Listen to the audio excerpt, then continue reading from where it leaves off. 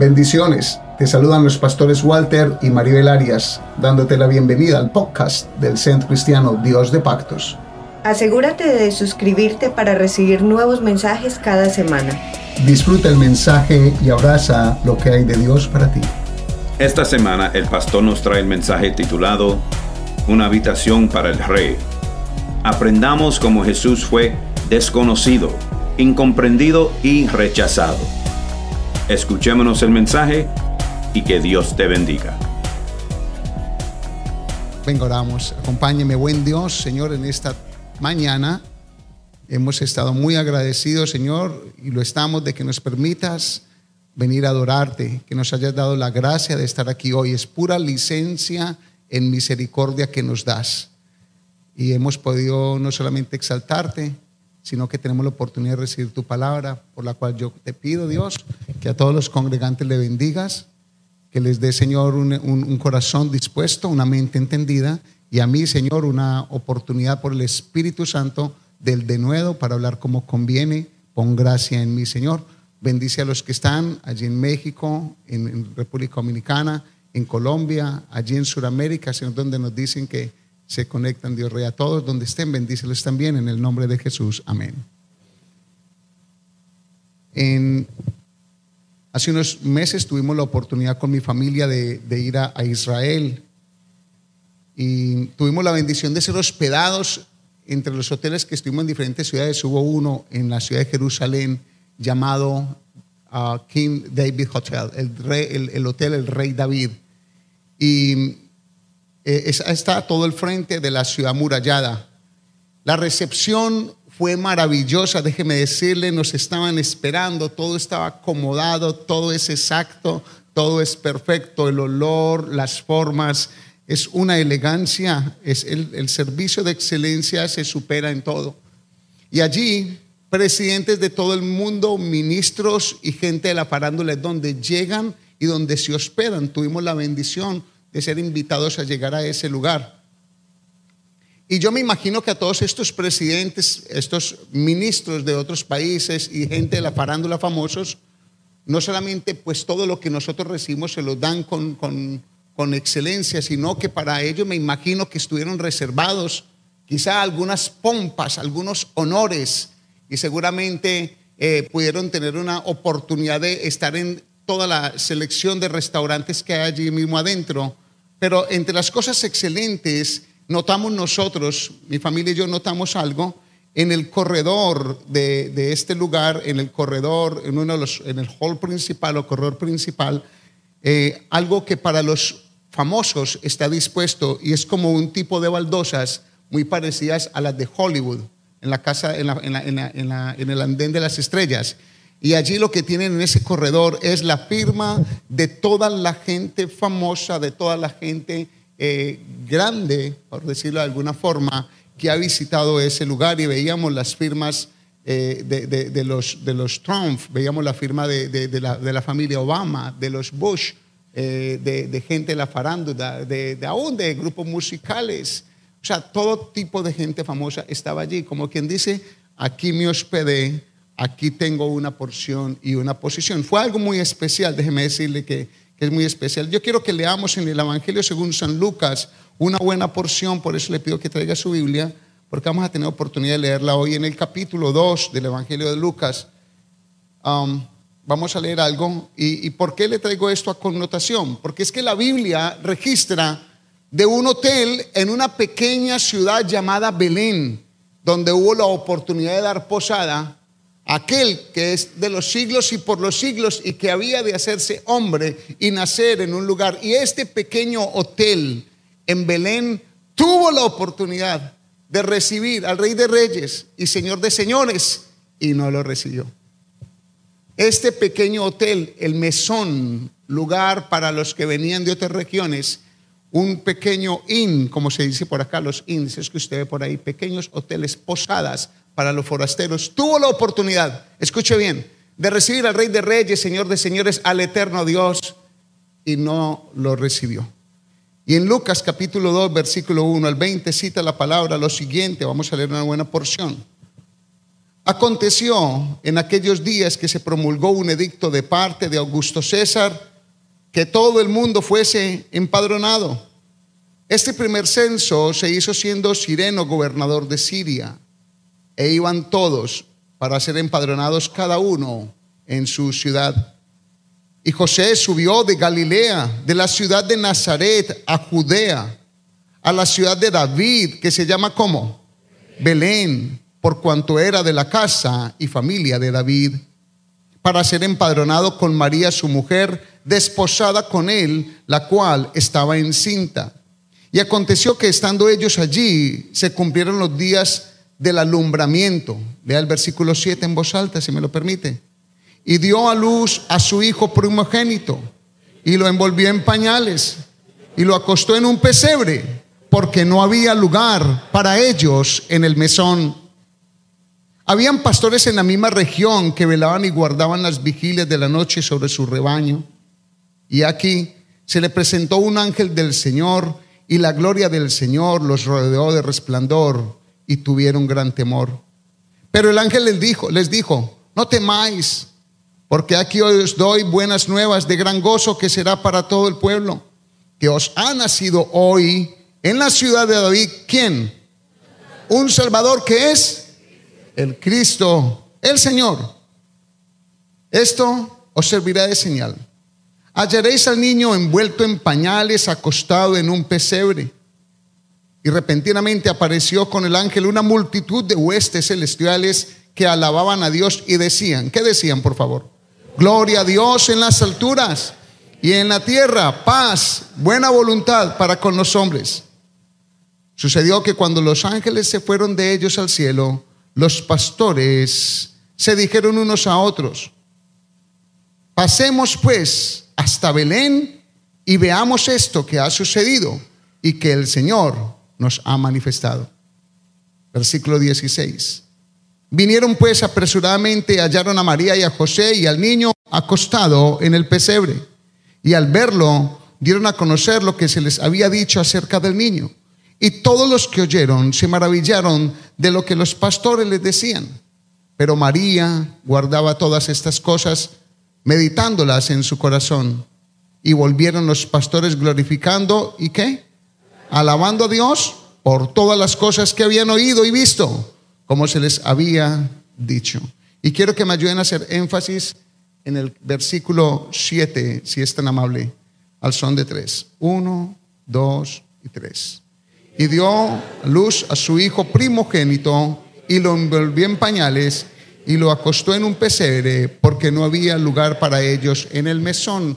A nivel de información general, la palabra primogénito allí, subráyala si quiere, es primero. La Biblia nunca dice primogénito si no hay un segundo, un tercero o un cuarto.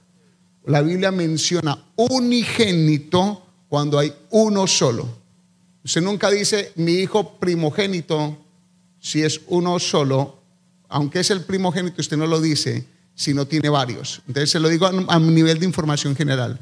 Dice primogénito porque María tuvo más hijos e hijas, y los evangelios lo registran. Simplemente que la mayoría de las personas, nosotros aquí, nunca lo leímos y nunca nos lo enseñaron como tal. No es un pecado tener muchos hijos, y para María no era un pecado. Quiero hacer énfasis en eso. Aún no, la prédica no va por allí, pero es a un nivel de información general. Jesucristo es el unigénito Hijo de Dios. Eso es lo que dice la palabra, que Jesús es el unigénito Hijo. Y cuando dice unigénito Hijo, no habla que es engendrado de ninguna mujer, porque Jesús es espíritu antes de volverse cuerpo y hacerse hombre. Pero metámonos entonces con esta porción. Y permítame, retomo esto del hotel. No solamente en Jerusalén, pero la pequeña aldea en Belén, que tenía un mesón, un hotel, donde no recibieron aquel que es el Salvador del mundo. Usted podría imaginarse llegando a un lugar como conferencista principal, invitado, anunciado, esperado, y no encontrar una habitación cómoda donde llegar y ser rechazado. Usted se puede imaginar usted siendo la persona esperada por mucho tiempo y con una propaganda muy grande, y cuando llegue que le digan ¿quién es usted? Y que no haya un lugar. Cuando el Mesías Jesús llegaba a este mundo, por centenares de años se había hablado de él.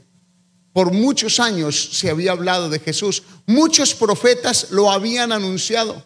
Muchos profetas habían dicho detalles de su nacimiento, de su llegada. El Dios, el Verbo hecho carne, estaba profetizado. O sea que no era algo desconocido, pero se pasó como que fuese alguien desconocido. No era algo no esperado, pero parece como que no estaban listos para su llegada. Cuando el Mesías llegó, ya había sido anunciado por muchos profetas, pero cuando llegó como un desconocido, incomprendido y rechazado. El tema de hoy tiene como título: una habitación para el rey. Una habitación para el rey. Y yo quiero que miren esta toma de aquí. Ese es el hall de allí, el rey David, el hotel del rey David en la ciudad de Jerusalén. Y esas son las baldosas separadas para cada uno de los famosos. Eso es larguísimo el corredor. Una habitación para el rey. Sí, una habitación para el rey desconocido, incomprendido y rechazado. Ese es el tópico de esta mañana. Y yo quiero que nos metamos por allí con el rey desconocido. Y cuando hablamos del rey desconocido, Jesús tiene muchas cualidades y muchos propósitos y muchos títulos. Me voy a limitar a hablar de dos cosas de él en esta mañana. Jesús fue desconocido como Mesías, y aún para muchos todavía no es el Mesías. Gran grupo de judíos, para el Jesús que llegó, no es el Mesías esperado. Todavía están esperando a alguien. Pero la Biblia nos registra todas las cosas exactas de su nacimiento, de su descendencia. Cosas exactas se registran en Jesús. Como Mesías, fue desconocido como Mesías. La palabra Mesías quiere decir el enviado. O sea, al que venían anunciando, al que venían predicando, del que venían hablando, el Mesías, el enviado, fue desconocido para ellos. El profeta Miqueas lo anunció, un profeta de los menores, un profeta campesino, más bien como pobre, según la historia. Miqueas capítulo 5 versículo 2 dice: pero tú, Belén Éfrata, pequeña para estar entre las familias de Judá, de ti me saldrá el que será ¿qué? ¿El que será qué? El Señor en Israel. Y sus salidas, léalo conmigo por favor, y sus salidas son desde el principio, desde los días de la eternidad. Miqueas, 750 años antes de que Jesús se hiciera hombre, antes de que naciese Jesús en esta tierra, el profeta Miqueas había hablado de su nacimiento, dónde iba a ser y por qué tenía que ser Belén. Porque Belén era la casa de David, y la casa de Belén, la casa de Belén, casa de Dios, era la casa de David, y Jesús tendría que nacer de la descendencia de David, porque era un pacto que Dios había hecho con David también. De su descendencia se levantaría uno que gobernaría por siempre. El profeta Miqueas venía hablando y había hablado en su entorno, y la carta de Miqueas y la profecía de Miqueas corrió por medio de la comunidad judía en esa época, 750 años antes de Jesús. Era conocida, pero llegó como un desconocido. Era esperado, pero llegó como un desconocido. En las sinagogas se hablaba del Mesías, del enviado, el que llegaría, y cuando llegó no se dieron cuenta la mayoría. Fue desconocido en medio de ellos. Entre las cosas que vino a cumplir el enviado o el Mesías fue a ser Salvador. De eso es lo otro que quiero hablar, del Mesías, del desconocido. El desconocido era Mesías, pero también fue Salvador y es Salvador.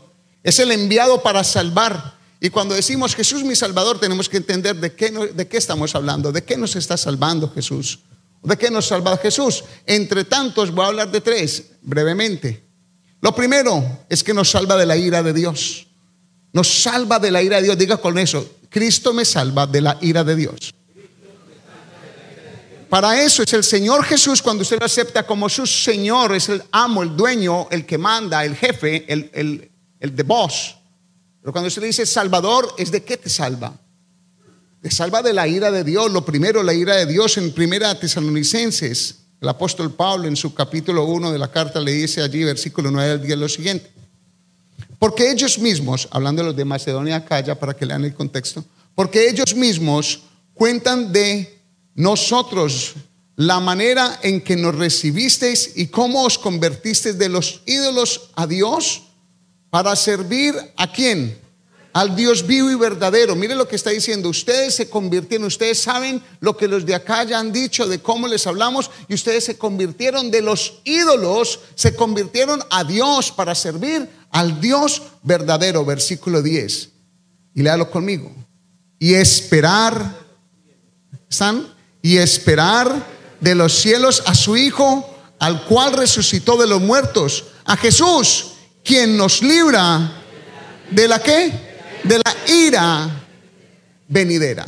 Hay una ira reservada para los hijos del diablo. La Biblia habla de que hay dos tipos de hijos: los hijos del diablo y los hijos de Dios. Tremendo eso dice la Escritura.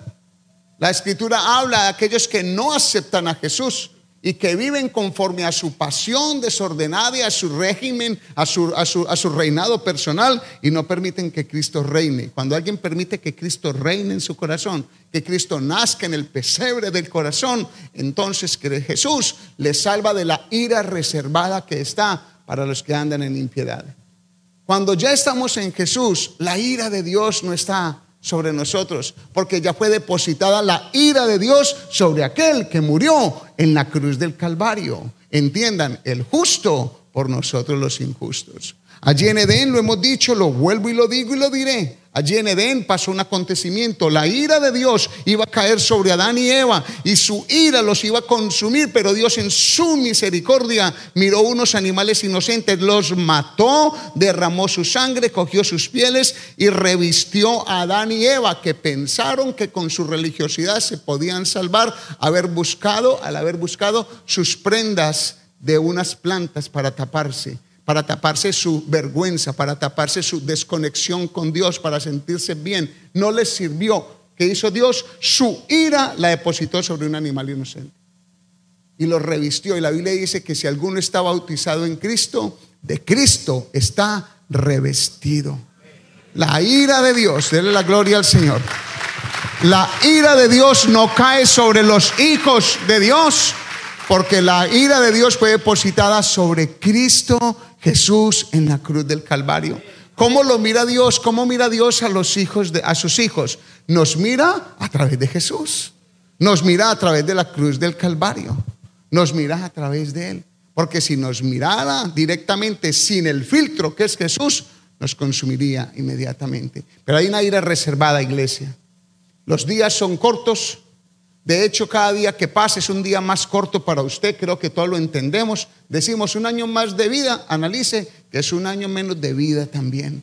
Los días son cortos, los días son malos. Esta tierra está muy mala. Vivimos, gloria a Dios, muy bien en esta tierra. La Florida Central es un refugio, una bendición. O no sé si es que porque mi apreciación, porque pues como yo estoy en Cristo, yo siento que vivo lo más de bueno. A eso me pasa a mí. Yo me siento súper bendecido. Pero noto a mi alrededor cosas dañinas, cosas dañadas. Y sabe que sobre todo eso tiene que venir una retribución justa, porque Dios es amor y misericordia, pero el Dios de justicia y de juicio. No se le olvide a nadie eso. Dios cumple con las dos: misericordia y la extiende, pero también juicio divino. Hizo juicio sobre unos animales en su soberanía. Pagaron los que no tenían que pagar. Hizo juicio, mire que sí hizo un juicio, pero extendió una misericordia. Lo mismo, hizo juicio sobre Jesús, pero extendió una misericordia sobre todo aquel que cree que Jesús es el Hijo de Dios. La ira venidera de Dios está reservada para los impíos. Mi hermano querido, usted no sabe cuándo se va a morir, ni yo tampoco. Debemos vivir todos los días como si fuera el último. Y le hago una pregunta: cuando usted sale de su casa, ¿encomienda su vida al Señor?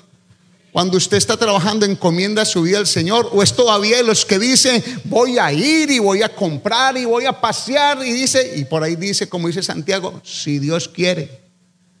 Si Dios quiere, te deja hacer todas esas cosas. Cuidado con lo que hacen. Cuidado con lo que hacemos.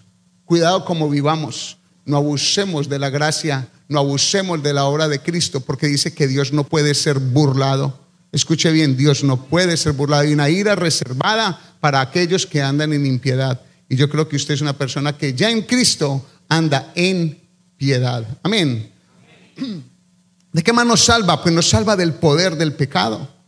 Y el apóstol Pablo explica una porción, usted sabe leer el contexto entero, pero en el capítulo 8, versículo 2, él dice lo siguiente: porque la ley del Espíritu da vida en Cristo Jesús, porque la ley del Espíritu de vida en Cristo Jesús me ha librado de la ley del pecado y de la muerte. ¿Qué dice allí? ¿De qué lo libró según el apóstol Pablo?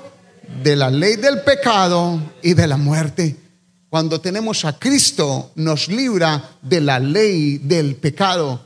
Mire, cuando uno no tiene a Cristo, uno es libre, o sea, esclavo. Cuando digo libre es que anda en libertinaje. Uno es un esclavo del pecado continuo. Continuamente usted está en pecado, continuamente hace lo malo, continuamente. Y si algún día hace una evaluación y su conciencia le dicta, usted dice: yo estoy viviendo desordenadamente, porque es esclavo del pecado. Pero cuando usted tiene a Cristo en su corazón, le digo una cosa: si verdaderamente lo tienes, la condición del pecado ya no te rige. Usted toma autoridad sobre el pecado que mora en usted, sobre su condición. Usted toma autoridad porque Cristo le da esa autoridad para decir no a un montón de cosas que antes hacías sin Dios y sin ley. ¿Están conmigo? Eso es una muy buen tópico, porque usted pudiese estar diciendo: uy, yo estoy condenado,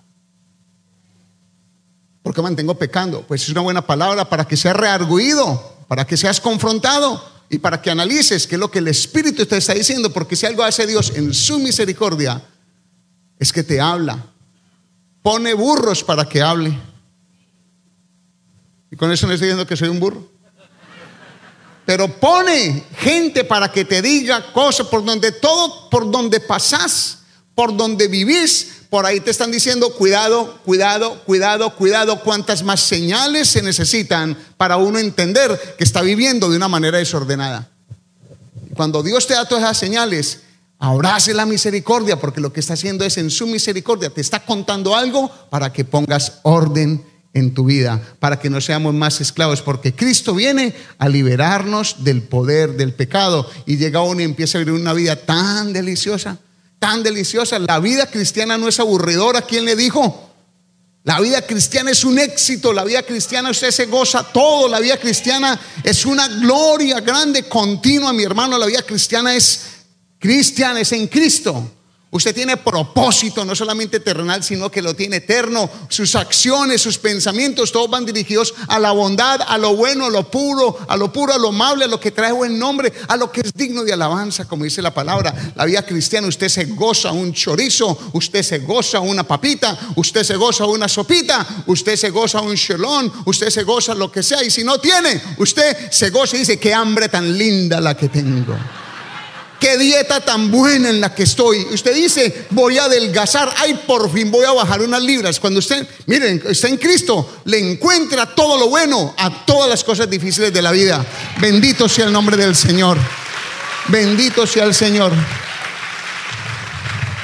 Y por ahí, si pierde la novia, usted dice que pues gloria a Dios, ya no me vuelven a pegar en la cara. Es de otro lugar. Lo otro es que nos salva de la culpa del pecado. ¿De qué más nos salva? En estos días, los que hacen el devocional, les recuerdo, el devocional que hacemos es nuestro pan diario. Todos están invitados a hacerlo para que andemos en el mismo espíritu y con el mismo conocimiento. Y allí en nuestro pan diario salió este tópico, es hermoso. Para el miércoles, si no estoy mal, o el martes salió.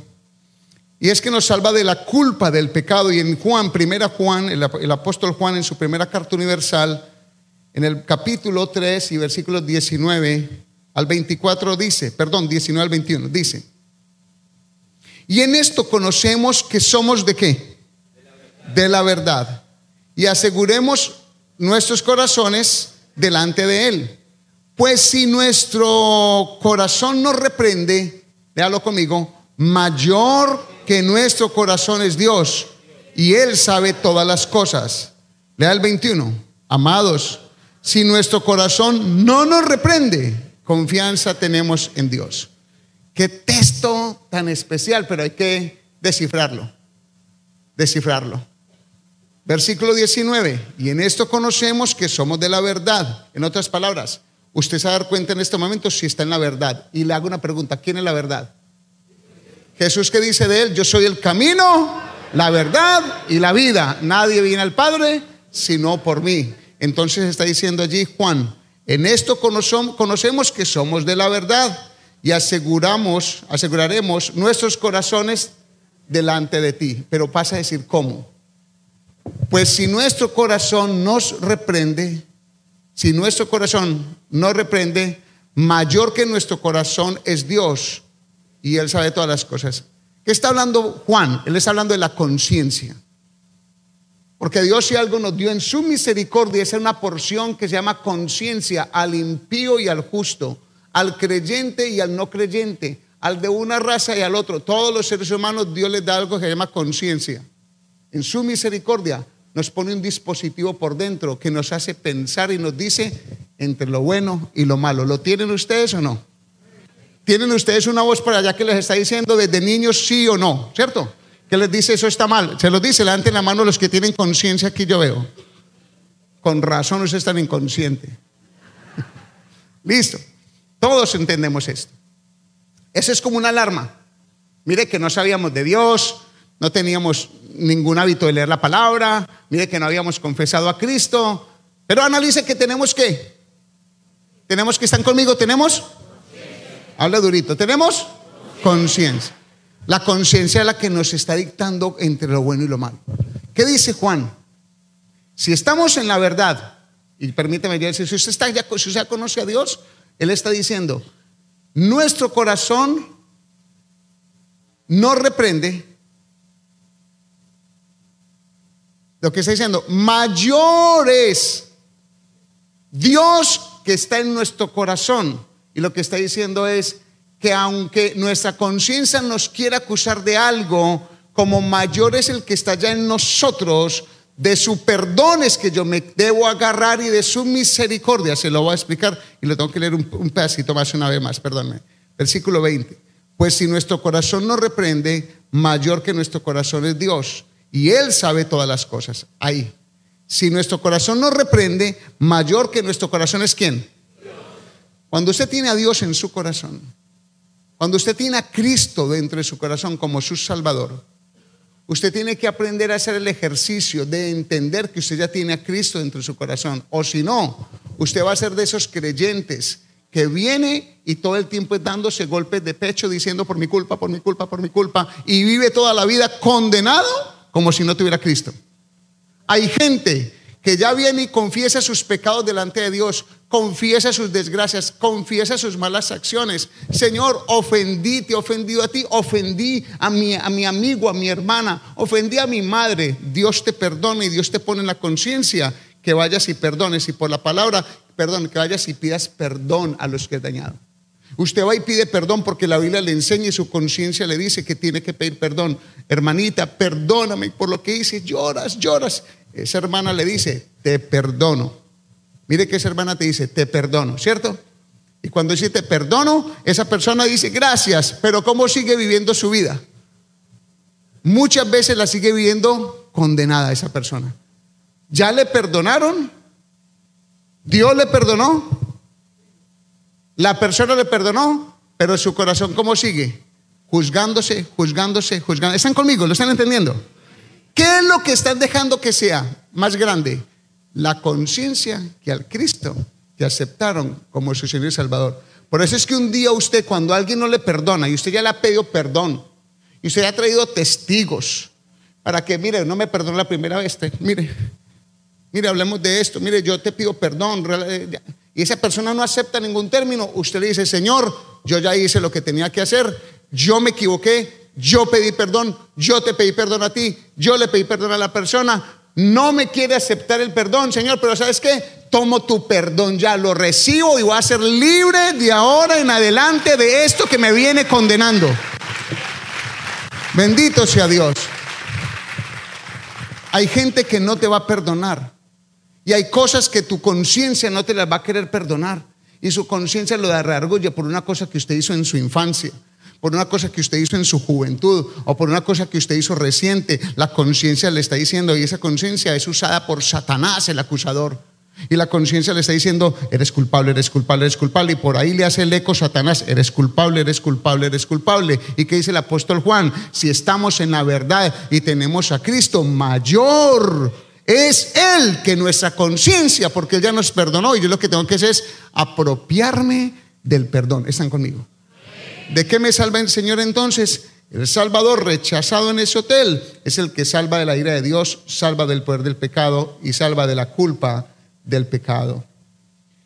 Quiero hablar del rey no comprendido. No comprendido. El problema de los siglos fue, es y será el nombre de Jesús. Escuche bien esto. El problema de todas las civilizaciones desde hace 2000 años es el nombre de Jesús. ¿Qué van a hacer con Jesús? ¿Cómo va a tratar usted a Jesús? ¿Qué cree usted de Jesús? Fue el dilema de los siglos, es el dilema de los siglos y va a ser el dilema de los siglos. Jesús es el Mesías enviado. Jesús es aquel que es Dios. Jesús es el Dios hecho verbo. ¿Están conmigo? El verbo, perdón, hecho carne. Jesús, usted tiene que tomar una decisión. ¿Qué va a hacer con Jesús? Porque todo ser humano decide. Vino en una época y los suyos, vino a lo suyo y los suyos no le recibieron. 2000 años después, el pueblo escogido, amado por gracia, muchos no le han conocido y lo siguen negando. A otros viene Jesús y se les presenta como Señor y Salvador, misericordia les tiende y llegan y lo rechazan. Otros lo tienen, viven con Él, enamorados de Él y en un momento a otro dejan de amar a Cristo y se meten en otro concepto, en filosofías huecas y de generaciones. Lo hemos dicho muchas veces aquí. ¿Qué vas a hacer con Jesús? Porque cuando llegó María con Él en el vientre no lo reconocieron como tal. No entendían de la profecía en ese momento. ¿Tú qué vas a hacer con Jesús? Permítame. En 1 Corintios capítulo 1 versículo 25 al 29 dice: porque lo insensato de Dios es más sabio que los hombres, y lo débil de Dios es más fuerte que los hombres. Pues mirad, hermanos, por vuestra vocación, que sois muchos sabios según la carne, ni muchos poderosos, ni muchos nobles, sino que lo necio del mundo escoge Dios para avergonzar a quienes. Y lo débil del mundo escoge Dios para avergonzar a lo fuerte. Lea el 28 y 29. Y lo vil del mundo y lo menospreciado escoge Dios, y lo que no es para deshacer lo que es, a fin de que nadie se jacte en su presencia. ¿Por qué estoy citando este texto? Porque estamos hablando del no comprendido, el Cristo no comprendido. Cuando Jesús viene, es el Hijo de Dios, es el Mesías, el enviado, el ungido, el eterno Dios, el verbo que se hace carne, no es entendido como tal. Hace 2000 años tuvieron problemas los de sus civilizaciones con Jesús mismo. Lo acusaban de demonio, le decían que tenía demonio. Imagínense pues esto. En su comunidad. No fue entendido. Hace 100 años lo mismo, o hace 1000 años lo mismo, hoy es lo mismo. ¿Qué va a hacer con Jesús? Permítame, se lo digo por qué. Porque hubo un hombre llamado Nicodemo que lo llamó rabí, maestro, pero le dijo una palabra elegante, rabí o raboni. Y Jesús tuvo un diálogo con él. No le dijo eres el Hijo de Dios, no le lo dijo de una vez, sino que lo llamó como maestro. Muchas personas piensan que Jesús es un maestro. Pues de hecho lo fue, pero es más que un maestro. Creo que es el maestro de maestros. Otro, un joven rico, muy adinerado, ¿cómo le dijo? Maestro bueno. Mire que no le dijo Señor, mire que no le dijo Dios. ¿Cómo le dijo? Maestro bueno. Ese tuvo que lidiar con Jesús en el momento que lo conoció. ¿Cómo me acerco a Jesús? Tanto Nicodemo como el joven rico. ¿Quién creo que es Jesús? ¿Quién es este Jesús? Otros le han llamado un gran filósofo. Otros le han llamado un gran líder. En la historia de la humanidad y aún de las situaciones políticas mundiales, algunos socialistas lo han usado para llamarlo el gran revolucionario y de ahí pegarse para hacer revoluciones. Pero San Marcos habló de un hombre llamado Bartimeo, el hijo de Timeo. Bartimeo, que ustedes creo que están familiarizados con este joven o este hombre. Dice que Bartimeo estaba junto al camino y oyó que pasaba Jesús. Préstele atención. Oyó que pasaba Jesús. Ciego sí, pero desentendido no. Cuando oyó que pasaba Jesús y la multitud, el hombre gritó: Jesús, ¿cómo dijo? Hijo de David. Aquí hay un poder en esto. Jesús, hijo de David, ten misericordia de mí. Y dice que la gente lo cayó. Cállate, no, ¿cómo es? Y dice que él a grande voz volvió a decir: Jesús, hijo de David, ten misericordia de mí. Inmediatamente Jesús frenó. Tráiganlo. ¿Por qué Jesús lo mandó a llamar?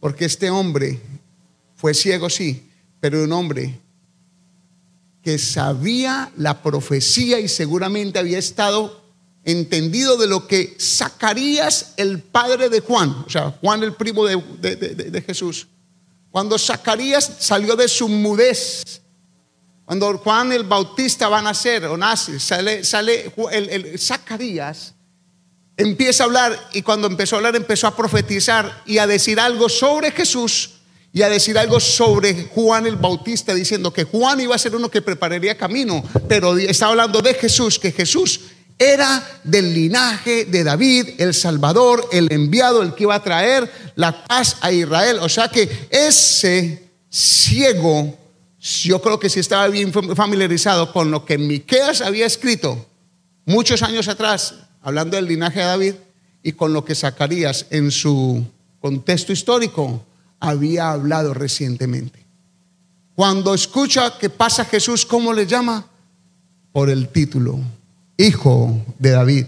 Lo reconoció por el linaje, Hijo de David. Entendió que era la promesa de Dios, el Hijo de David, de la descendencia de la casa de David, de la descendencia de Belén, donde ha de nacer el que dijeron que iba a nacer. Y cuando pasó, ciego sí, pero bobo no fue.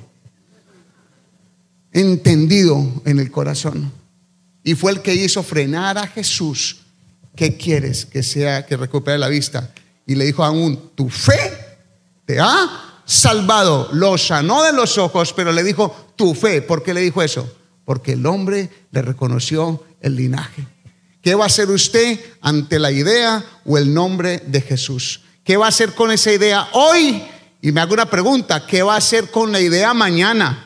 Porque todos los que estamos aquí somos vulnerables a cambiar la doctrina. Somos vulnerables a dejar de un lado la gracia de Jesús para meterme en el rudimento de la ley, en el rudimento de los rituales. Si fuera por los rituales, todos los que estamos aquí estamos descalificados. Ni este templo cumple con las características de una sinagoga. Por eso todo eso fue abolido, y por eso hasta un Dios permitió que derribaran el templo de Salomón 1, 2, 3 veces para que la idolatría de los judíos parara, y no ha parado todavía, porque siguen idolatrando costumbres, siguen idolatrando cosas.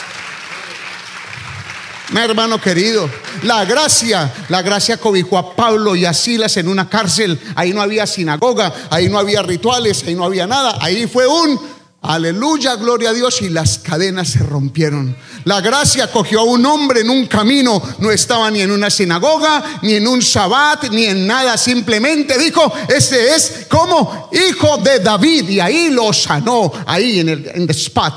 ¿Están conmigo? Este es una construcción de hombres y mujeres muy guapos como usted y yo, pero esto no es Dios. Dios no se sujeta a un espacio ni a un tiempo. Nunca meta a Dios en un tiempo, porque todo el tiempo es de Dios. Métase eso en el corazón. Todo el tiempo le pertenece a Él. Y permítame y perdóneme que estoy tan emocionado. ¿Qué va a hacer con Jesús? Porque puedes creer y mañana ¿qué va a creer? ¿Se cree que Pablo no le predicó a las iglesias, a todas sus iglesias, y después le mandaba cartas diciendo quién los hipnotizó? ¿Quién los hizo cambiar de la doctrina? Comenzaron por la gracia y terminaron por la ley, les decía. Comenzaron por la gracia y ya circuncidándose y ya guardando que alimentos y que guardando días festivos. Pero ¿cómo le ocurre? Le está diciendo a ellos: ¿quién los persuadió? Eso no viene de Dios, les dijo. ¿Qué va a hacer usted con Jesús hoy? Porque hoy usted puede creer que Jesús es el Hijo de Dios y mañana puede pensar que fue un gran profeta y que necesita algo más grande que Jesús o una práctica más grande que adorar a Jesús. Todos los siglos han tenido problemas con el nombre de Jesús. Todas las civilizaciones han tenido problemas. En el entorno de Jesús, su familia le rechazó. Analice que cuando Jesús llegó, tuvo problemas esta tierra con su llegada. No le recibió esta tierra. En el hotel no había espacio para él, que vaya para un pesebre. Y ahí es donde uso este texto. ¿Por qué este de lo vil y menospreciado? ¿Sabe por qué? Porque Dios usa al que quiere usar de nosotros para hablar de su gloria, y lo hace y lo viene haciendo. Pero también usó un pesebre menospreciado para hablar de la gloria del cielo. Si en un hotel no hubo espacio para Jesús, en un pesebre menospreciado sí hay espacio para Jesús, y Él puede hacer como sea, de lo que sea. No se extrañe que Dios de lo más vil haga el milagro más grande, porque si algo tiene Dios es que hace milagros, señales y prodigios. Cristo puede hacer algo muy grande contigo y te puede usar a un nivel que usted no sabe lo que puede hacer con usted. Ese hombre no fue cualquier ciego. Ese hombre fue un hombre entendido. Los discípulos de Jesús creyeron, otros no creyeron. Unos sabían, otros lo querían seguir por convicciones humanas. Si me das, te sigo. Si me permites enterrar primero mi muerto, yo te sigo. Con condiciones. Nunca usted va a poder servir a Jesús con condiciones. O le entrega todo o no le entrega nada. Así es con el Señor Jesús. Entréguele su corazón. Amén. Y lo rechazado, porque no fue comprendido y fue rechazado. Y con eso vengo tocando este tópico de que en el hotel no hubo una habitación para él, pero abrieron un pesebre. En los corazones de la gente, sus contemporáneos, como les digo, sus hermanos, mire que ahí es donde sale la famosa palabra de Jesús diciendo: nadie es ¿qué? Profeta en su propia tierra. ¿Por qué Jesús dijo eso? Porque estaba entre su familia y sus hermanos. De hecho, sus hermanos le decían: oíste, hombre, vos no pues es que de Dios. O sea, yo estoy parafraseando esto en versión Reina Valera paisa. Oíste, hombre, vos no sos pues de Dios. Si sos de Dios, salí a hacer pues las obras, ya, mostrate. Alguien que dice que viene de Dios hace las cosas en público. Mire lo que le decían sus hermanos, como dudamos de este. Dudamos de este. En su casa lo negaron. Lo negaron sus consiervos, o su raza misma lo negó. A lo suyo vino, mas los suyos no le recibieron, dice la palabra de Dios. Mas a los que le recibieron les dio potestad de ser ¿qué? Hechos hijos de Dios. Los apóstoles le recibieron, María y José le recibieron, Bartimeo le recibió. Y le hago una pregunta: ¿y usted ha recibido a Cristo? ¿Lo ha recibido? ¿Está por recibirlo? ¿Lo quiere recibir? ¿Está pensando si sí o no? Have you received Jesus yet in your heart as your only Savior and Lord? Or you're thinking about it? Don't think too long. Don't think too long. Today is the chance. Today is the opportunity to receive Jesus in your heart as your only Savior and Lord. Si estás pensando en recibir a Jesús un día en tu corazón, no lo pienses mucho. No lo pienses mucho. Quizá no hay un día más. Hoy es el día bueno, el día agradable para recibir a Jesús en tu corazón como tu único Señor y Salvador. Amén. ¿Estás conmigo? Bendito sea el Señor. Déjeme concluir. Cada uno de nosotros, para que lo entendamos, préstame la imagen si eres tan amable. Recuerden lo que es ese corredor en la mitad donde ven las firmas, una baldosa por persona famosa, en el hotel El Rey David, en Jerusalén. Cada uno de nosotros representamos un hotel. Analice. Cada uno de ustedes y yo somos un hotel. Y en el hotel tenemos muchas habitaciones. Y en el hotel hospedamos mucha gente.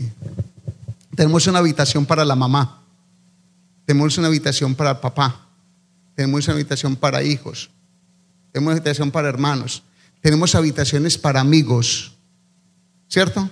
Tenemos habitaciones para compañeros de estudio, para conocidos, que no son amigos, pero los tenemos ahí en el corazón. Tenemos habitaciones para gente permanente y tenemos habitaciones que es para gente que está transitoria. Analice que en el corazón suyo, en su hotel, entra gente y sale gente. ¿Es verdad o no es verdad? Pero analice que hay unos que están ahí todo el tiempo. ¿Es verdad o no es verdad? En mi corazón yo tengo unos presentes todo el tiempo, todo el tiempo, todo el tiempo, todo el tiempo, como usted. Pero le hago una pregunta. Hay una habitación para el rey.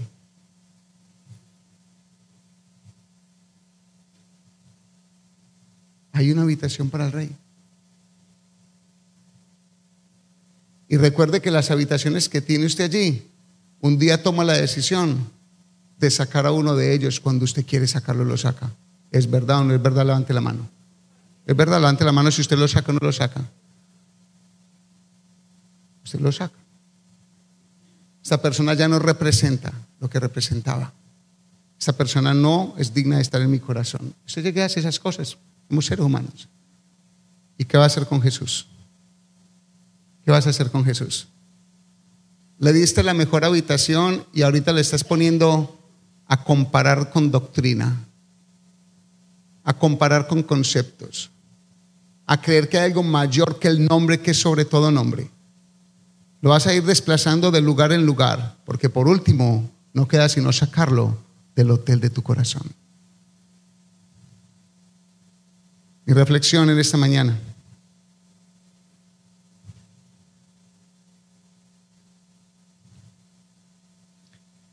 permítale la mejor baldosa de su corazón, plasmada allí en el hotel suyo. Diga: Jesús, Jesús, el Hijo del Dios viviente. Jesús, y firme todas las que quiera. Jesús, camino. Jesús, verdad. Jesús, vida. Jesús, alfa. Jesús, omega. Jesús, principio. Jesús, fin. Jesús, pan de vida. Jesús, la estrella resplandeciente del mañana. Jesús, la rosa de Sarón. Jesús, Jesús, Jesús, Jesús, Jesús. Márquela bien en su corazón, porque si no la marca bien en su corazón, dice la palabra de Dios que el enemigo es astuto para venir y robar lo enseñado en el corazón. Cierre sus ojos, por favor. ¿Hay alguien aquí que le quiere entregar su corazón a Jesús? Si no lo ha hecho y le diga hoy: yo hoy entrego mi corazón porque no lo he hecho. Quiero que entres a mi corazón. Quiero que seas mi invitado especial de ahora y para siempre. Si alguien no ha aceptado a Jesús y lo quiere hacer, hoy puede levantar la mano donde estés.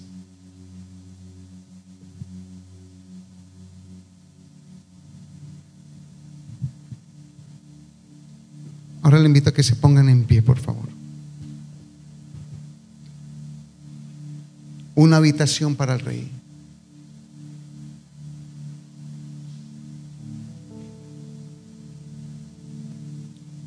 El desconocido por ti entonces ya es conocido como Mesías, como Salvador, el Salvador que te salva de la ira de Dios, que te salva del pecado, que te salva de la culpa del pecado.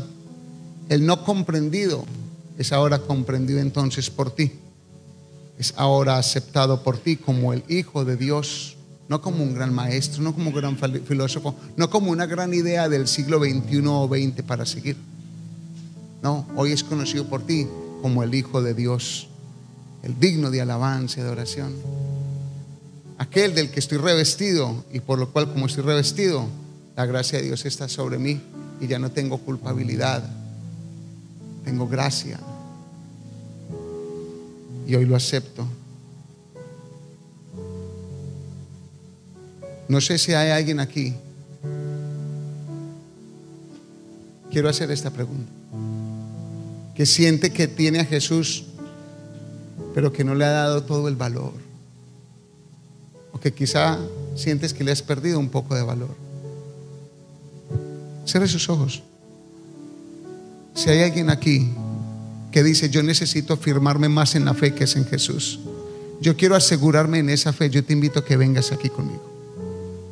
Si hay alguien aquí que diga: yo quiero afirmarme en esta fe, en mi Jesús, quiero que oren por mí porque no me quiero mover de esta fe. Que no vengan a convencerme de nada, ni nada me venga a convencer de la verdad absoluta que Jesús es el Hijo de Dios.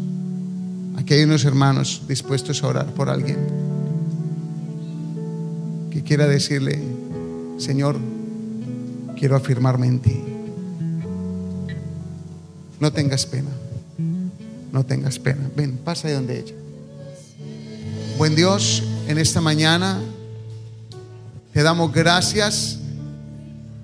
Y en nuestro hotel, Señor, en nuestra vida, si hay lugar para ti, Señor, y no llegas y no estás como un desconocido, te reconocemos como el Hijo de Dios, Cristo, como el enviado, como el Mesías, como el anunciado.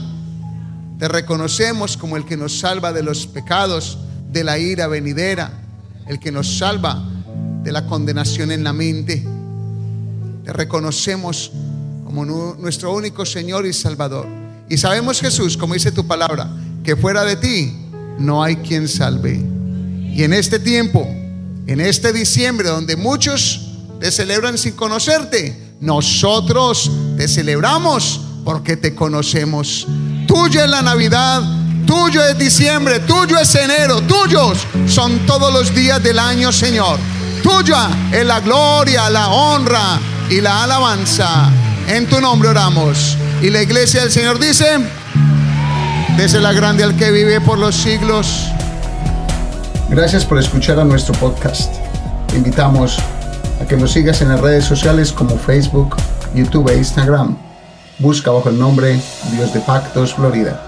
Esperamos que este mensaje te haya edificado y por favor compártelo a otros.